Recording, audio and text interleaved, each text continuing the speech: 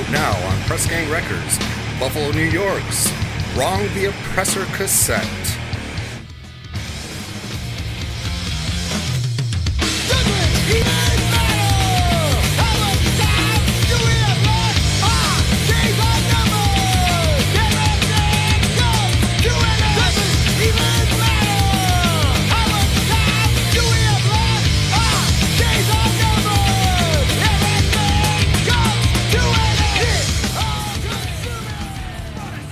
Headless Horse, the project from the minds of Rob Antonucci and Ryan Hex Canavan, available on all streaming platforms.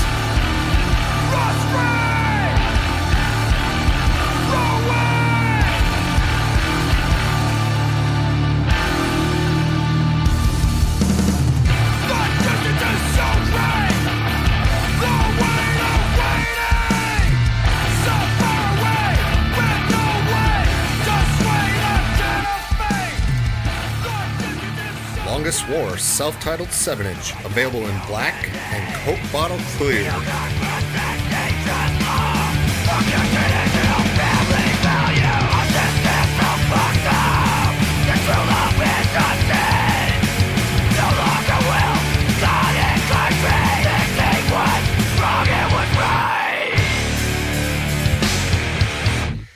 Pick these up at PressGangRecordsUS.LimitedRun.com.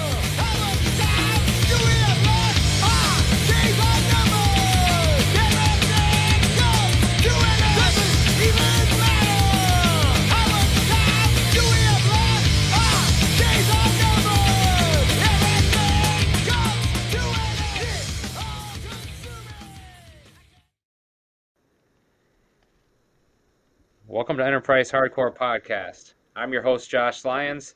On this episode, we're going to be talking to Max Quattrocchiacchi. As always, you can find the podcast on Facebook and Instagram at Enterprise Hardcore Podcast, on Twitter at Podcast Hardcore. We'll be posting them early to Patreon, as always, now, so everybody thanks for supporting that. The link's in the bio, as well as there's a GoFundMe, because we're trying to get some better video equipment to do some more like live in-person stuff, as well as some other cool stuff with live video equipment. There's a bunch of cool shows coming up in the area. My guest plays drums for a band that is playing a show with like 75 other bands at the Bug Jar that I saw just got announced tonight, so I'm sure we'll be talking about that during our discussion. But yeah, I guess without further ado, I've only said his name a couple times before, so I'm going to try one more time. We're bringing on Max Quattrocchiacchi. How'd I do on that? Nailed it. Really good. Yeah. I've never said your last name before, and it seems more complex. I'm sure you probably get that all the time. So no, that's all right. Yeah, a lot of people butcher it. I'm used to it at this point. But I guess yeah, like we'll be talking about a bunch of bands and stuff on this episode with you, and you have some other unique stories because like through your involvement with Achilles and stuff like that. Sure. But I think before we talk about that, let's kind of talk about like your upbringing, just kind of how you got like involved with like music and stuff like that. I always grew up, musical household. My dad was in the music, had a bunch of records and shit. Like, I think I put my first record on when I was in like first grade. It was one of his Boston LPs, Staying Home Sick from School or something, And so I always grew up with music in the house. Both of my parents listened to a lot of music. My dad was total classic rock head and just, listened to a bunch of Yes and got me into the Beatles at a super early age, and even like harder music. He owned like a tool and die shop, so he was around kind of like just a bunch of guys that were into like grunge, and it just happened to be like the good time to be working in like a blue collar job. And I just remember growing up and him having like this cassette tape. It had like In Utero on one side and Nevermind on the other, that one of his employees made for him, and I just like listened to the shit out of that. And he bought me Dookie on cassette when I was like, 5 or whatever the math ends up being for that, 7 maybe. Just really young, but I think a lot of people had that record at a super young age, just with how popular it was. But yeah, I played drums. You kind of mentioned that in your question, just like my uncle, he was just my aunt's boyfriend at the time, but he was in bands like cover bands and whatnot, and would play out in the bar scene. So I would always play their drums when I went over his house, and he like helped facilitate my first drum set when I was like 3. So I always had this like, you know, kind of crappy small kit sitting around the house that I would play. But as I got older, he helped my mom like find my first like actual drum set at the end of elementary school, like beginning of middle school, and you know, just started playing. So drums have always kind of been in my life as well as music. So it's been, you know, it's always been around, always been a thing. So with you learning how to play at such a young age, did you ever play in like any like school bands or any like more like organized type things or anything like that before you like started playing in like the bands we'll talk about, obviously? Yeah, I was like I learned music starting in 4th grade, I think was the earliest we could do, you know, whatever. I think trombone was actually the first instrument that I tried, even though I'd been playing drums for a while before 4th grade.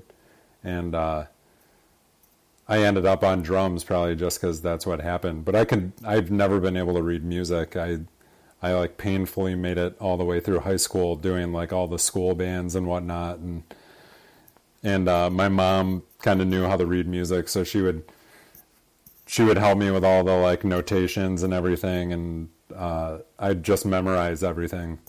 So it was kind of, I don't know, kind of tricky getting through school and trying to make it like in the better bands and stuff like that. But yeah, I don't know. That doesn't really help me be a better musician, but it's just punk and hardcore music, so whatever. I guess like before you found punk and hardcore though, did you ever have aspirations to join like more of like a, you know, pro type band or whatever, or? I mean, you always kind of hope that you do a little better than you're doing. That's always been the dream. I mean, when I was younger, seeing Green Day, Nirvana, all those bands playing that kind of music and just being huge, you know.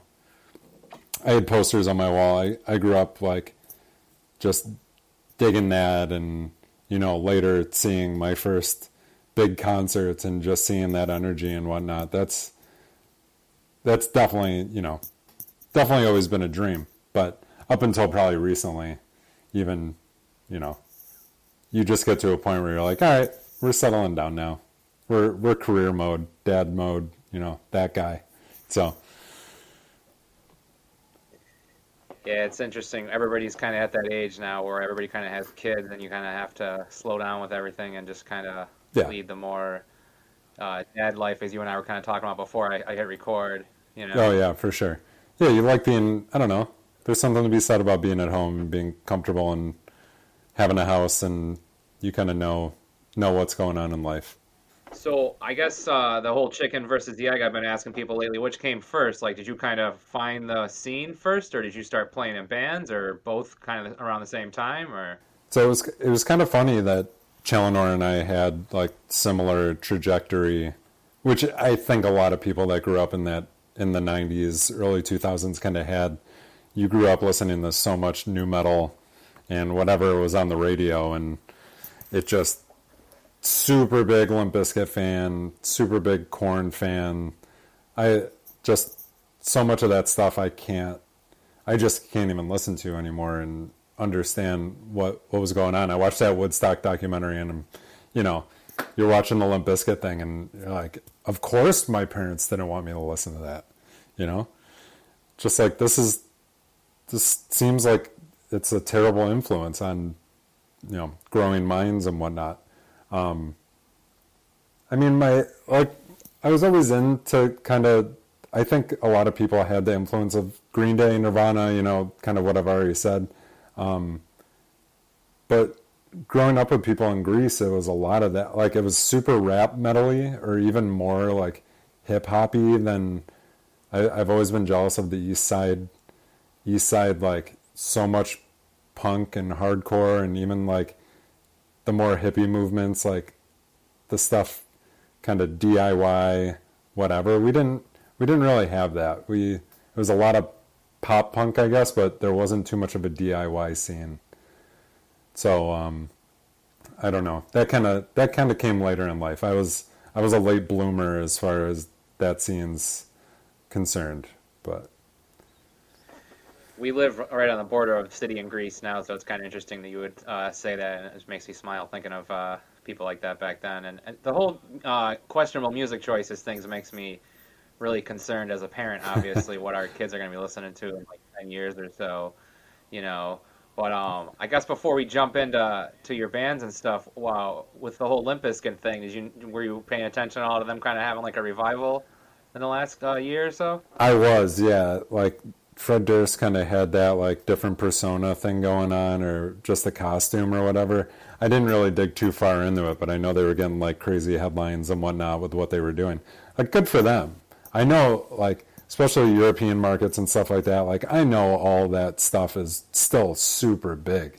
And they still sell records and sell out concerts, and just, like, people go nuts for it. And even in the States, like in the Midwest, there's just these festivals with bands that are just crushing, that are, like, you haven't listened to them since in 25 years, and it's just so far out of my, like, out of my interest at this point. But good for them, you know. I can't hate on people for being successful and whatnot. Yeah, it's crazy that they had that revival, and they took out like Scowl and a bunch of other like smaller bands on that one tour. Yeah, that was crazy. That was crazy to see. But awesome, you know. They came up in, I think they were Southern California, or no, Florida band, right? Limp Bizkit was. But I think they probably had the same, like, you know, skateboarding influences and punk background, suicidal tendencies and whatnot. So were you already kind of coming to like local shows and stuff by the time you guys started Bema, or? A lot of Penny Arcade, which is kind of crazy because I feel like you did a lot of show, like all these flyers you're posting, even the one you posted like a little earlier. I'm just like, where was I? Like, I was hanging out. I was looking at the Free Time magazine ads, like, but like I said, it was just like, I was still very new metal-y, like, hanging on to that scene. And a lot of there were a few bands that came up from, like, Chilai and Greece. And my sister, you know, had a friend group that they were kind of involved with that scene too. But that scene was also kind of going around, like, Incubus was kind of big, and they had, like, some harder influences, and Deftones were super big with that, like, group of people, and they kind of teetered on the hardcore or, like, you know, punk attitude as far as the kind of rap metal or whatever you want to call it scene. So I was going to a lot of Penny shows, but as far as, like, DIY spaces, VFWs and stuff like that, that came a little later. But there's two generations of Bema that kind of existed. There was, like, the rap metal side of Bema, and then we got into, like, mosh metalcore Bema on the second half. So that's kind of more when we started playing floor shows, and played at Extremes once with Achilles before I was, like, really buds with those guys and stuff like that.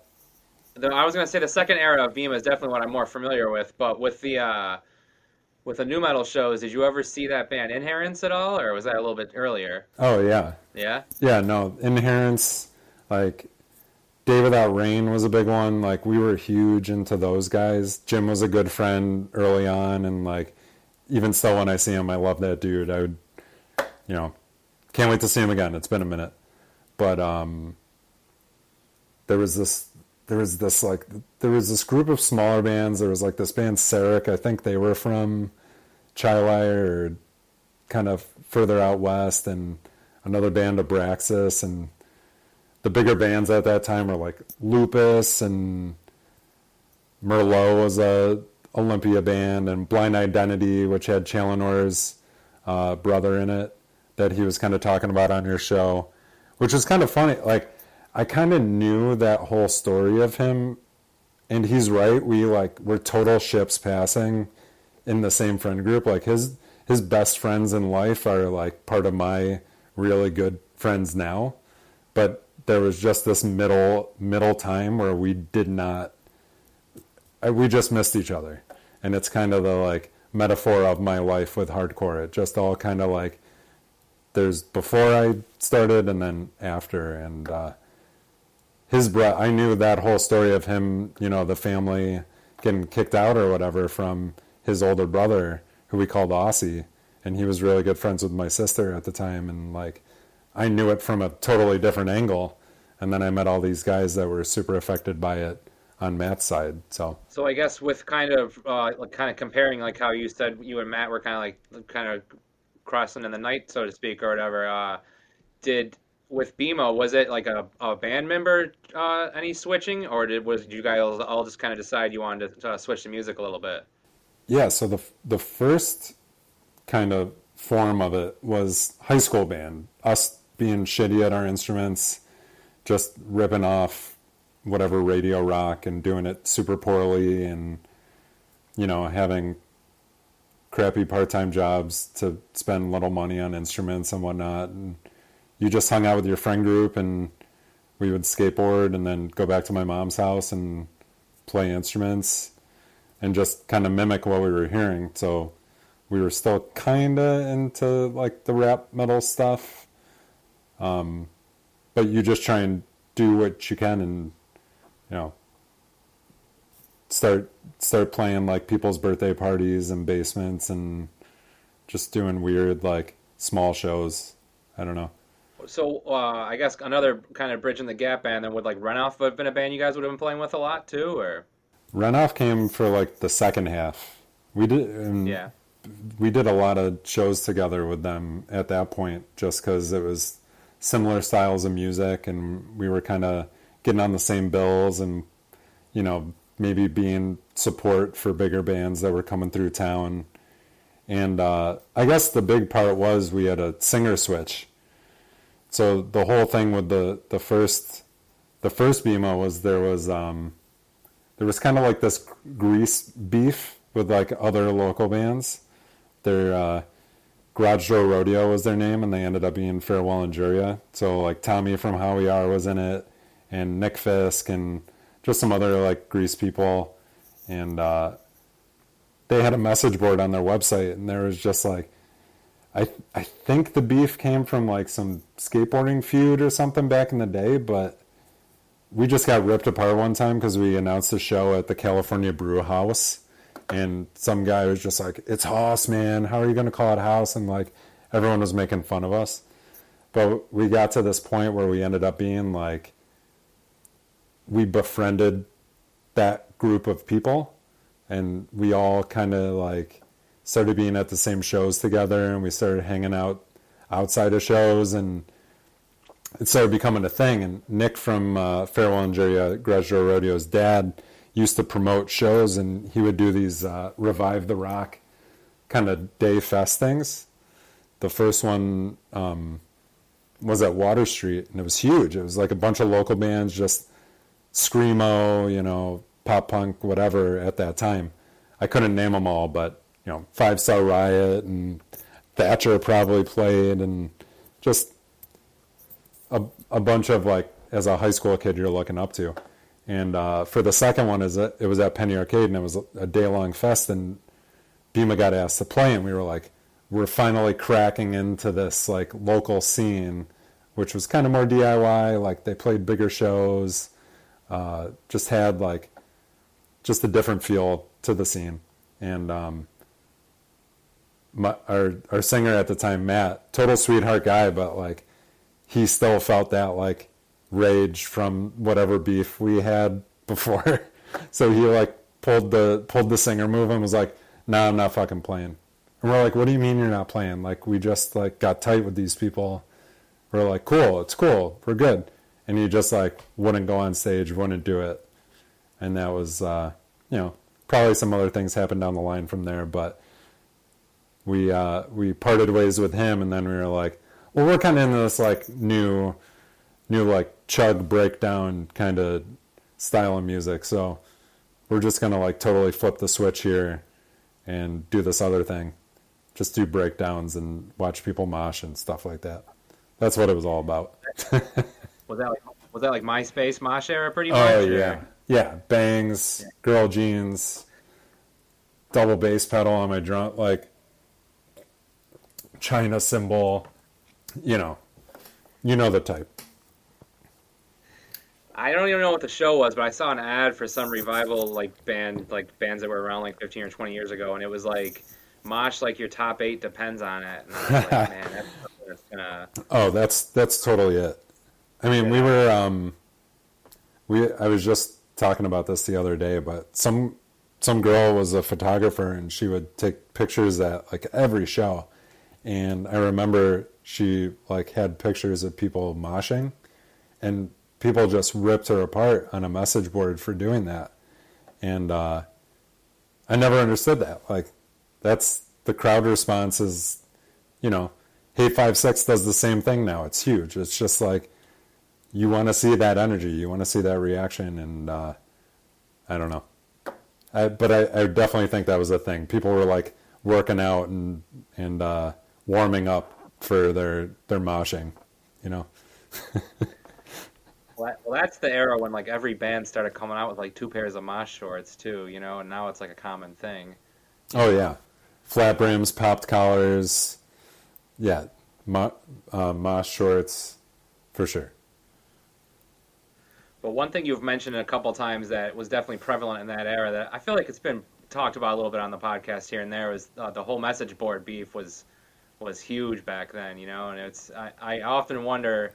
I mean, I guess social media is a new message board, and that's like how like so many modern beefs have started, I guess. But Sure. I often wonder how things would have been different if we didn't have all this like instant stuff at our hands, for the last 20 some odd years or whatever. Dude, I don't know. I don't know. We all have different distractions now. I remember just sitting in like my college lecture hall on the Rochester Hardcore board, one of the many from back in the day, and just like perusing, I remember Like Wolves at one point like announced what we were going to name an album, and someone was like ripping us apart for what we were going to call it. I don't remember what the name of it was, but it's like, shit, we got to take that stuff seriously.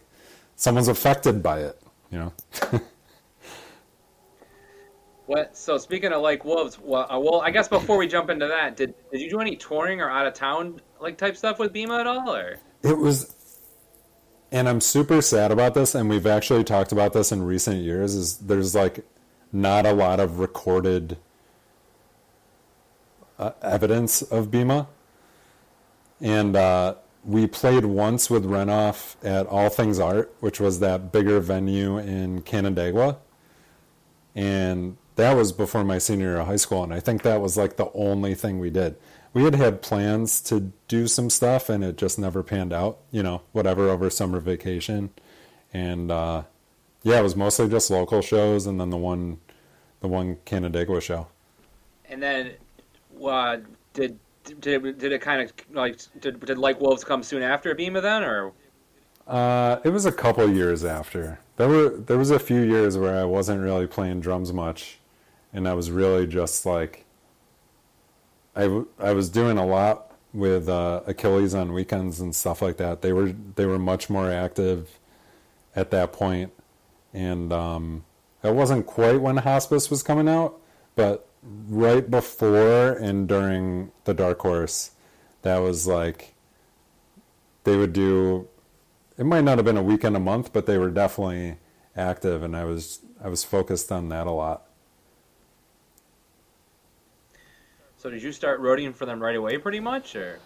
Bema was still a thing when that happened. I was in high school, and we shared a practice space at Cosmic Jams with How We Are was on one side, and Thieves Auction. I don't know if that was the last name they had or the first name they had, but it was Nick Lemesis's band, and we kind of shared a corner of the room. So I kind of knew Rory, and Tommy was a good buddy of mine from Greece, Tommy Ballmer, and he was in How We Are. So Bema would finish practicing, and I would kind of sit there and watch How We Are. So I kind of got to know Rory that way. And I had met Rob at a Nobody Cares show because he was flyering for an Achilles show. And we had gotten chatting, and I kind of met him that way. And I think Josh Dillon and I just happened to be at like high school parties together, and I just went out on a limb one time and asked if I could ride along to a Geneseo show that Achilles was playing, because Chris Brown from Achilles was a student there. So they were doing a show in the student union or some cafe down there. So I just kind of like shot my shot and was like, yeah, if you guys need someone to ride with you, I'll come do whatever you need to do. And I rode, and they kind of jokingly were like, you got the gig, at the end of the night. Like, you're doing a great job. And then the rest was kind of history. I just kept tagging along, and they would go on weekends, and I would go with them. And that kind of lasted through, senior year of high school. One of the big ones I did was they did a Rochester, Syracuse, Dark Horse, and Marathon did their CD release at the same time. CD release. And that was over Memorial Day weekend of my senior year, so 2005. So I rode out with them with that, and I met all those Marathon guys, and probably met Hex at that show too, and the Another Breath guys, and there was a big picnic after the show because it was a matinee at Westcott. So I got to hang out and just meet a whole bunch of new people, and I still wasn't fully like into the DIY scene yet, so I was learning how that kind of went. Things aren't mic'd up. Merch tables everyone plays on the floor, merch tables in the back of the room, that kind of thing. So it was super, super eye-opening. Just there's more to club scene, mic'd up instruments and whatnot. I really miss those matinees though, especially having kids. Like shout out to the Bug Jar for doing all these dope shows, but it's pretty late sometimes, So Bug Jar time. Yeah, it's a real thing. Yeah, exactly. So, did you go with them to Europe and stuff like that, or? Yeah, that was in summer of 2006. It was right after my senior year, and I think I kind of like bullied them into taking me. Not bullied them, but I was just like super annoying about it, and would keep bringing it up. And I think when they first brought it up, it was kind of hypothetical, like maybe we could do this. But then it ended up happening, and it was awesome. And I was still super young at that time. I was only 17 or 18, and you kind of lived the like 17, 18-year-old American in Europe for the first time, and that was a really eye-opening experience too. Probably the first time I had been away from my family and all these crazy countries I had never been to, traveling in a van for a couple weeks. And at the time it was one of the hotter summers on record. So I just remember there were just awful sleeping situations, and the Sprinter van we were traveling in had the whole back completely blocked off where the equipment went. So there was no airflow in the van. And the way the routing kind of went, it was just like 7-8 hour drives every day of just like unbearable heat.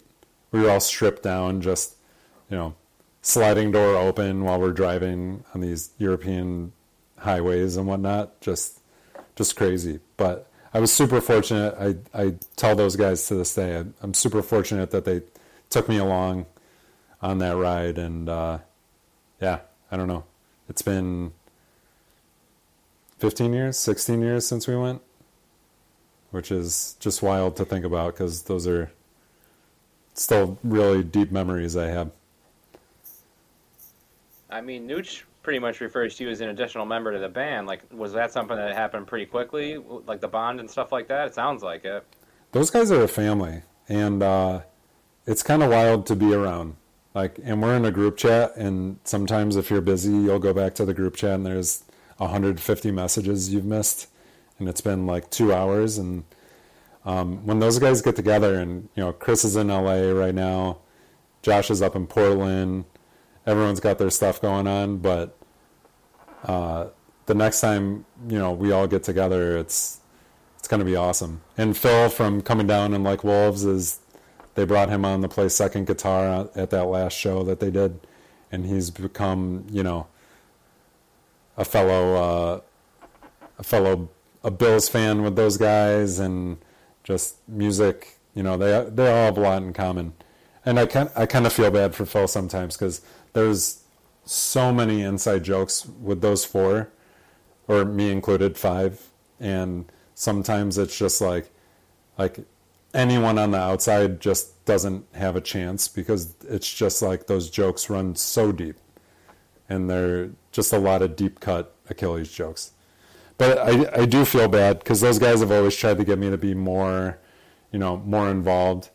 One time in Europe, like, Rory's voice was shot, just people smoking in bars and whatnot, and just got really, like, couldn't sing. And they kind of threw me up on stage with the mic, and they're like, you gotta do it. And I've always been terrible with lyrics, just like not a good words guy. And I butchered it. And after the one song, I think it was Rushmore off Dark Horse, and they just were like, we're done. We can't do it. But even like stage drumming and whatnot, there was a thing a couple of years ago, they wanted me to do some stuff during one of their shows, and I'm kind of shy, even for like someone who plays on stage every once in a while. I have a hard time being in front of people and doing stuff. Yeah, I can relate to that. I thought about like the fact that I've kind of teased and decided and like wanted to do like live stuff with this podcast, and I'm like, and sometimes I think about it, I'm like, yo, I'd have to like hold a microphone in front of like people like live and in person and like host basically, like, and that's the exact opposite of what I want to do. But I don't know. I guess at the same time, it comes with doing all this shit or whatever, Mm-hmm. So, but what about you mentioned Polar Bear Club too. Were you doing like roading with them around this time too, or did that come a little bit later? Yeah, that was kind of like right at the same time. So I got to ride with them on some of those early weekends. It was like Kevin was still in the band, and I think Kevin and I had been friends for a couple of years at that point, because that's why I kind of went to that Nobody Cares, or I don't even know if they were Roses or Red in 2004 would have been when I would have met Nooch at that show at Clubside at Water Street. But yeah, it was kind of like I had already been doing stuff with Achilles, and Chris kind of had me come along on those weekends, and super early stuff, like demo was out only. And we would do weekends to Boston and stuff, and I would go on them to a couple of those. And then a couple of years later, I just happened to be at a Westcott show, and I just hopped in the van with them, and they were doing a weekend down to New York City. And that was kind of wild to see too, because I had been with them on those early weekends when no one really knew what was going on. They had a little bit of hype, but it wasn't super strong. And then that first New York City show was right before they signed to Bridge 9, or kind of right when they decided to take it more seriously. So it was at an actual venue, like a club. I just talked to Chris the other day, and we couldn't figure out which venue it was. But just seeing them like get an actual reaction and play in front of a good-sized crowd of people, and people knew their songs, it was just kind of cool to see. So I didn't do any of the bigger, longer tours and whatnot, but it was just some of that like weekend warrior and a roadie hangout guy kind of thing. Yeah, shout out to Chris Brown. I'm gonna get him on here at some point and jog his memory on some of this stuff too. So yeah, we've been chatting about it. He knows it's coming.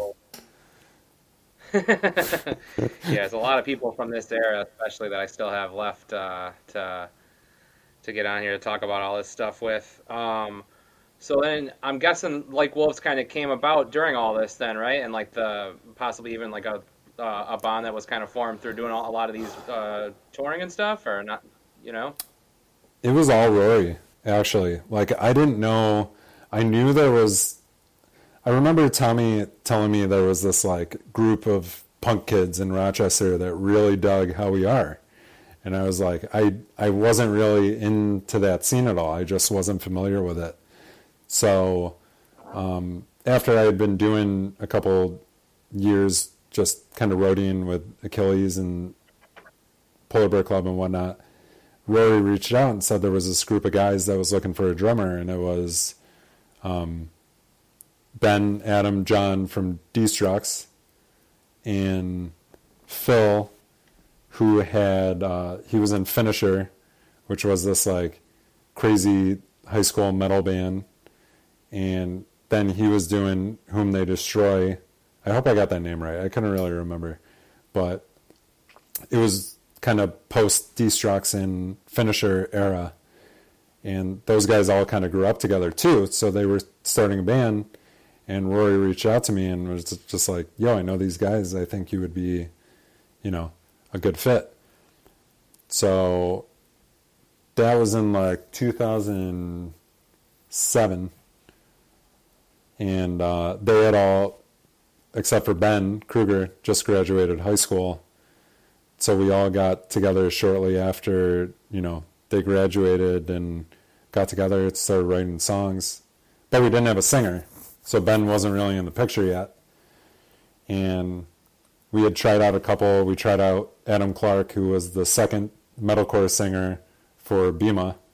I don't know if you know Adam at all. He's good friends with like Anthony Hayward and kind of that group of people. He lives in San Francisco now, but he kind of tried out, and another friend, Eric Parkinson, tried out.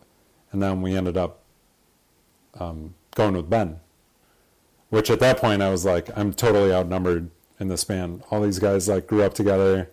They've been playing in bands together, punk metal bands, and I'm like the metalcore kid that wears bandanas and is still thinking about like metalcore and mosh.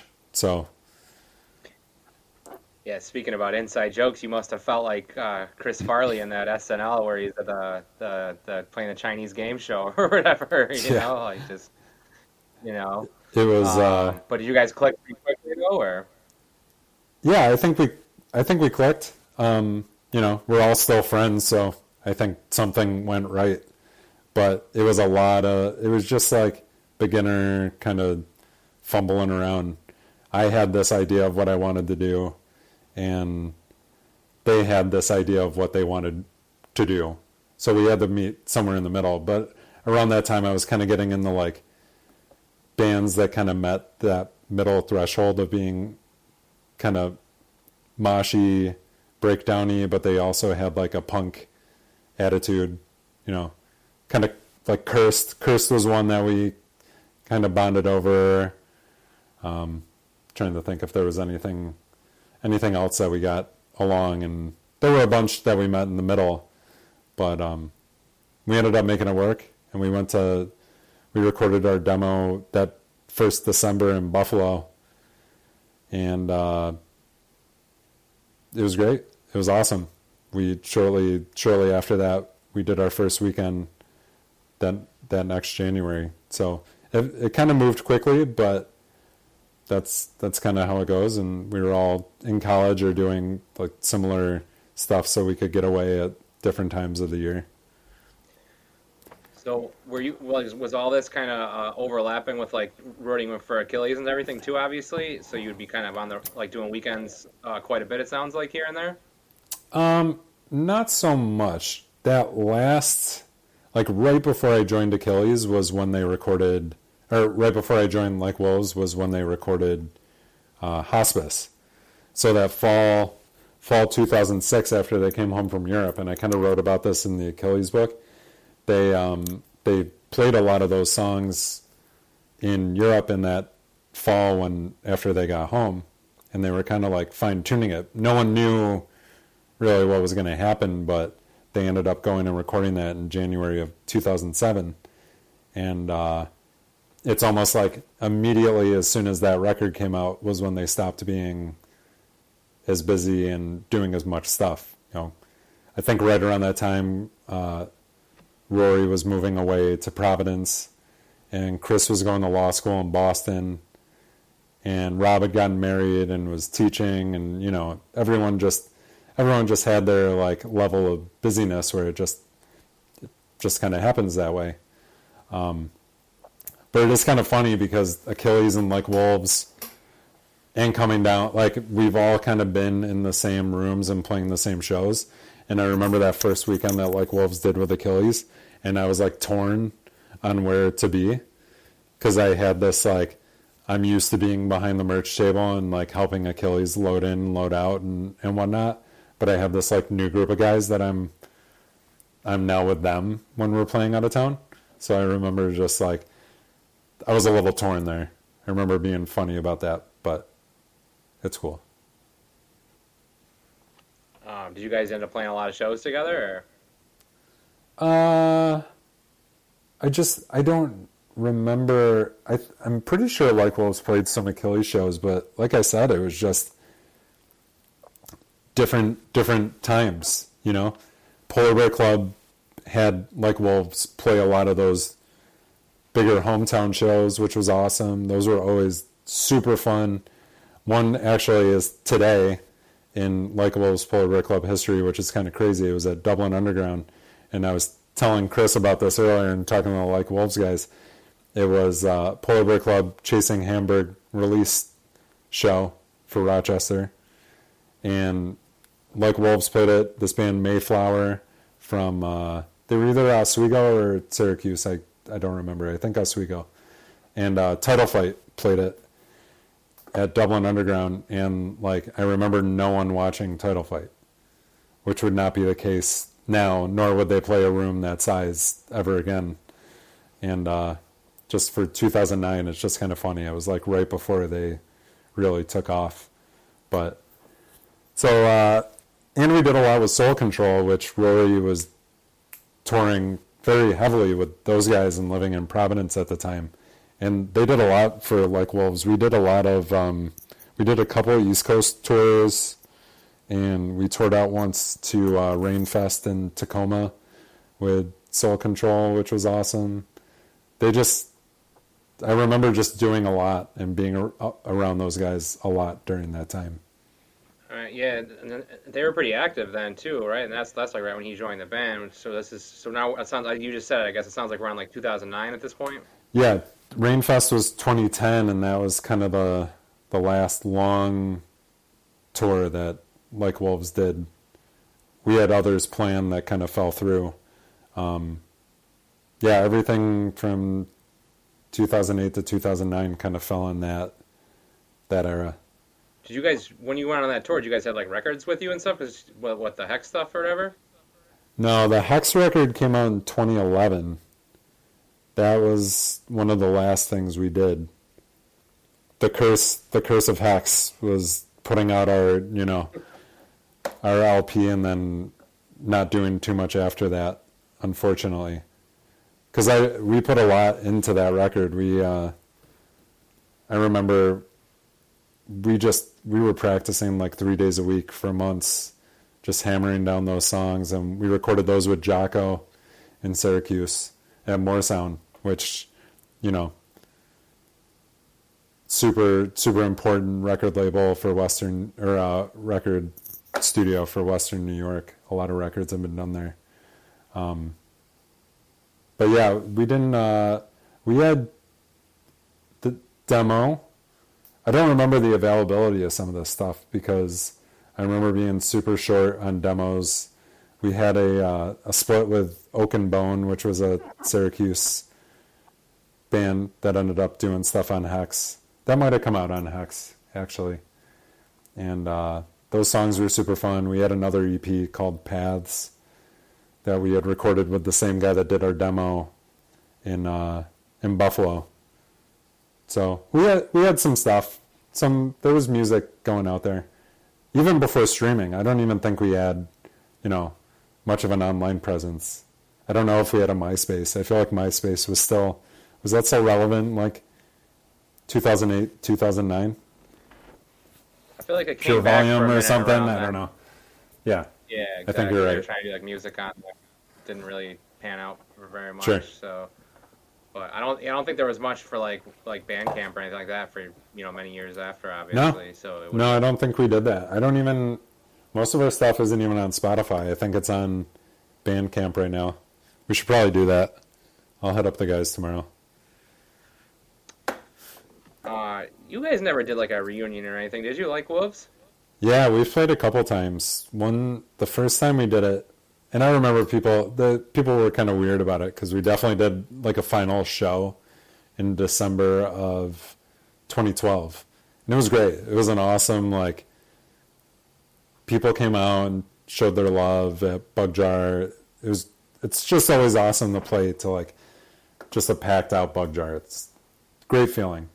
But we played a couple years later with Soul Control, came through Rochester. They were super inactive at the time. And we did a matinee at the Bug Jar with them. And then a couple years later, we just did a lodge show in 2018, which was super fun. I can't remember who played that, but some of the, younger Rochester bands played at a lodge at Ellison Park, which is, I think that was the first time I had ever done that, and it took however many years to get there. If that gives you any, like, view into how much time I missed being a guy in bands in Rochester. Yeah, I feel like Ben probably mentioned these reunions when I interviewed him some episodes back, but that so wait, I'm confused. You never played any lodge shows in Rochester until that show, you're saying? I'm pretty sure I didn't. Nothing at, like, Ellison, the, like, quintessential lodge spaces. This was that one, someone better than me might know the name of it, but it's, like, tucked off into the corner in the cattails over at the edge of the park that I've seen a ton of shows there, a ton of punk shows.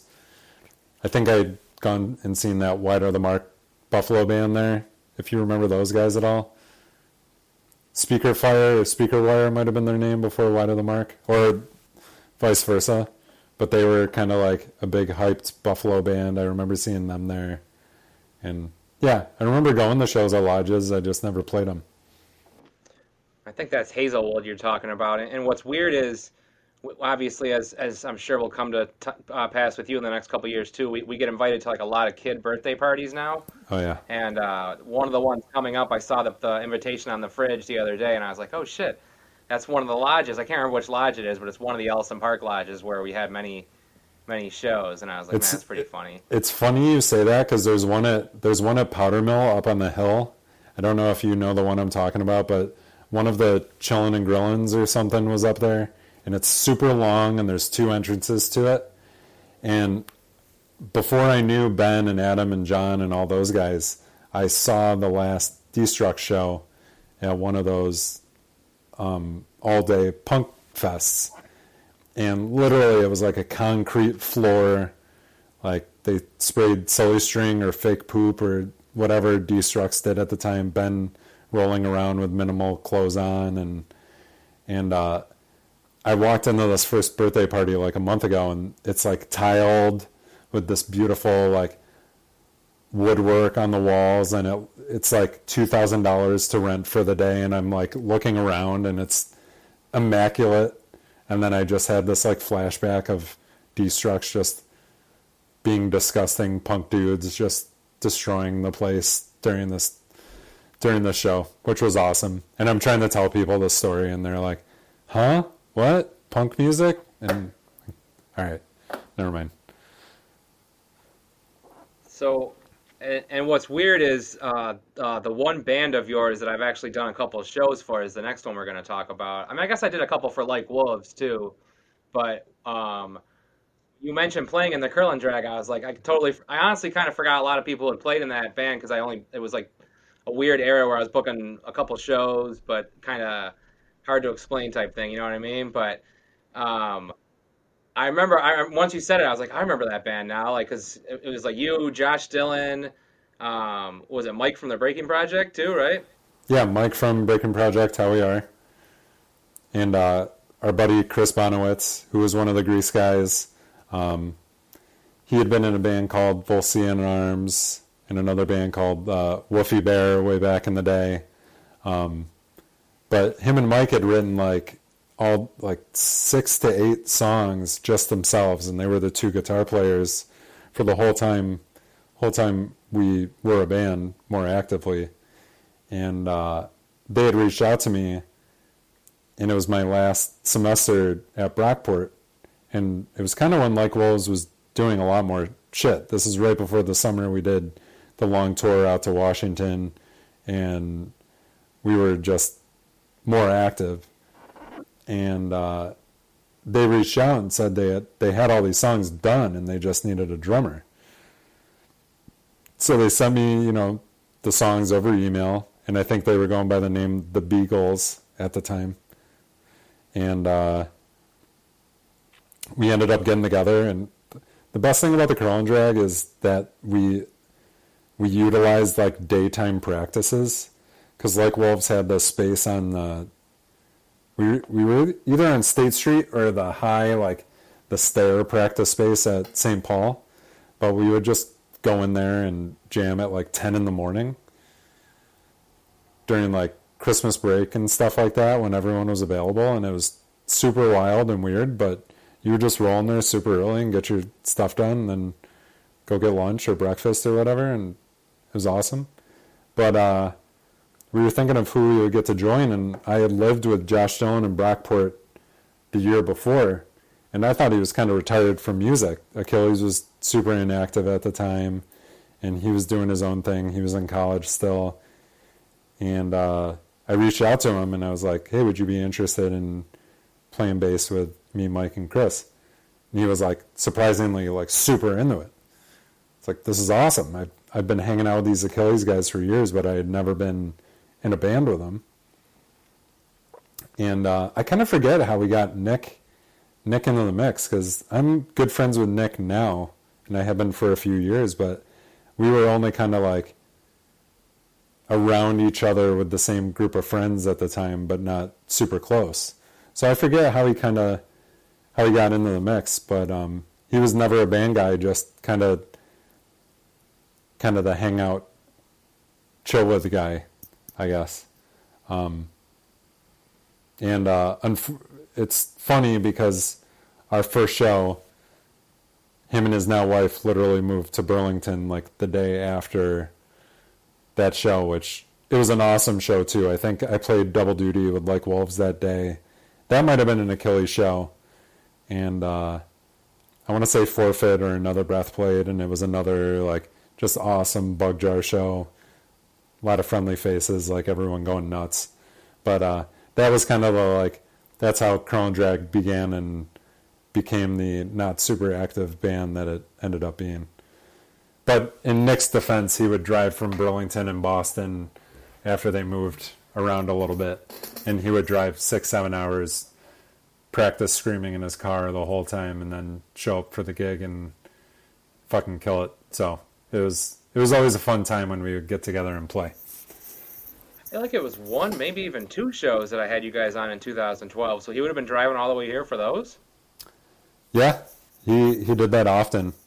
You know, sometimes we would do like day of practice, or he wouldn't even, you know, he would just show up to the show and just be like, I got this. I got it. And did you guys... Oh, sorry. No, you're good. No, I was going to say, did you guys ever try to set up anything in like Albany or somewhere like halfway to where he was or anything and meet him halfway? We should have. We did do Syracuse one time. I think that's the furthest we ever played out. We played a Polar Bear Club Syracuse show at Lost Horizon, which was awesome. And yeah, I think that was the closest we ever got to Nick, so we didn't have to drive all the way here. But it just never happened. In hindsight, it's always easy to look back and be like, why the fuck didn't we do this? Why didn't we play out of town? But I think we were all kind of busy at that time anyway. Did you take a little bit, another little gap there in between the bands with the current band then, or? Not so much.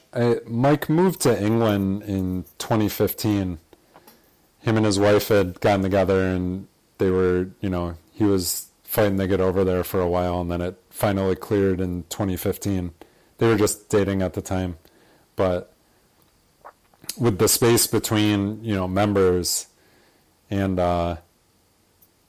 Josh Dillon had moved to Portland in 2014, and John Cannon, do you know John at all? Name sounds familiar. I feel like I've met him a couple of times. Yeah, he's like he's big into the coffee scene in Rochester. He's been part of a lot of the, bigger companies that have been around. But he hopped in, and you might not know this about John, but he's this crazy talented instrumentalist and can pick up on anything super quickly. And I remember him coming to the first curl and drag practice that we played with him, and he like knew the backup vocal parts and nailed the bass parts, and it was like the first practice, which was super awesome. But that just goes to like show you what kind of guy John is. Just, I have high regard for John Cannon. So, but we've only played a handful of shows with John too, and we haven't played since 2017 for Curl and Drag. But I joined Coming Down in 2015 as the second drummer. So after Brandon left, he was doing Obsessor with John Garwood, who plays guitar in Coming Down. And Brandon, rest in peace. He was the super talented drummer and played guitar in Obsessor and was just wild guy and just a sweetheart of a dude too.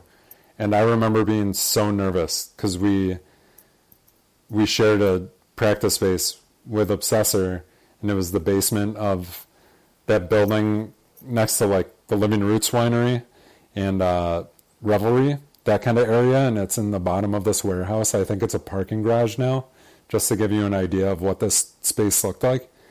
But just this massive football field sized concrete basement floor with like instruments hiding in the shadows of like, you never actually saw anyone there, but there was probably 8 bands worth of gear down there. And I remember Coming Down when I started with them, Obsessor would finish the early practice and we would come in, and I would just be so nervous because I knew Brandon could hear me just like not doing the drum parts right, because that guy drummed in like Career Suicide, and he was on the first Municipal Waste record, I'm pretty sure, and it's just in this long list of bands that escape me at the moment. But just well recorded and well noted, like punk drummer, punk dude. So he had shit going on, and I think it just had him leave the band, but I've been in Coming Down ever since, and it's been great. I love those guys. Those are some of my best friends in life, so it's awesome. And I don't know if you know the lineup. I'm going to pull it up in a second here. You guys, that's a crazy show that got announced today. I haven't seen a local show with that many bands in a while. Well, not including Punk's Picnic, I guess. But yeah. Deal with God, Spaced, Who Decides, Street Hassle, Final Declaration, Coming Down, All for All, Science Man, Coalition. I guess I missed the date. November 12th, I think, at the Bug Jar. Right? Yeah, that's going to be a wild show. John sent that flyer over earlier, and I know this has been in the works for a while. John and I actually, we just, after that Danger show, we've just had life's been going on, so we haven't had much time to play. But John and I got together last night and started working through some of the new songs that we've been writing and getting ready to record, hopefully soon. But that show is going to be awesome. It's a great mix of Buffalo, Syracuse, Rochester, some younger bands, some older, friends that we haven't seen in a while. So it's going to be fun. Yeah, I had heard that they were working on something big, but I didn't realize it was like, every. Not, I guess I don't want to say every good band because I'm gonna be leaving some bands out, but a lot of good bands from this area on one show. That's pretty cool. For sure. So.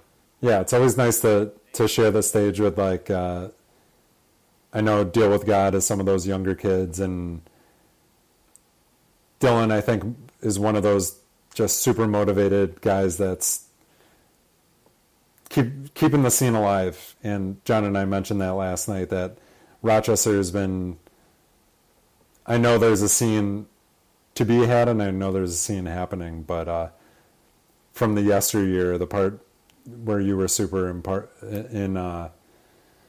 you had a big part of it, and the part that I kind of missed and came up late to, but it's it's keeping going. Things are going, so things are happening, which is great.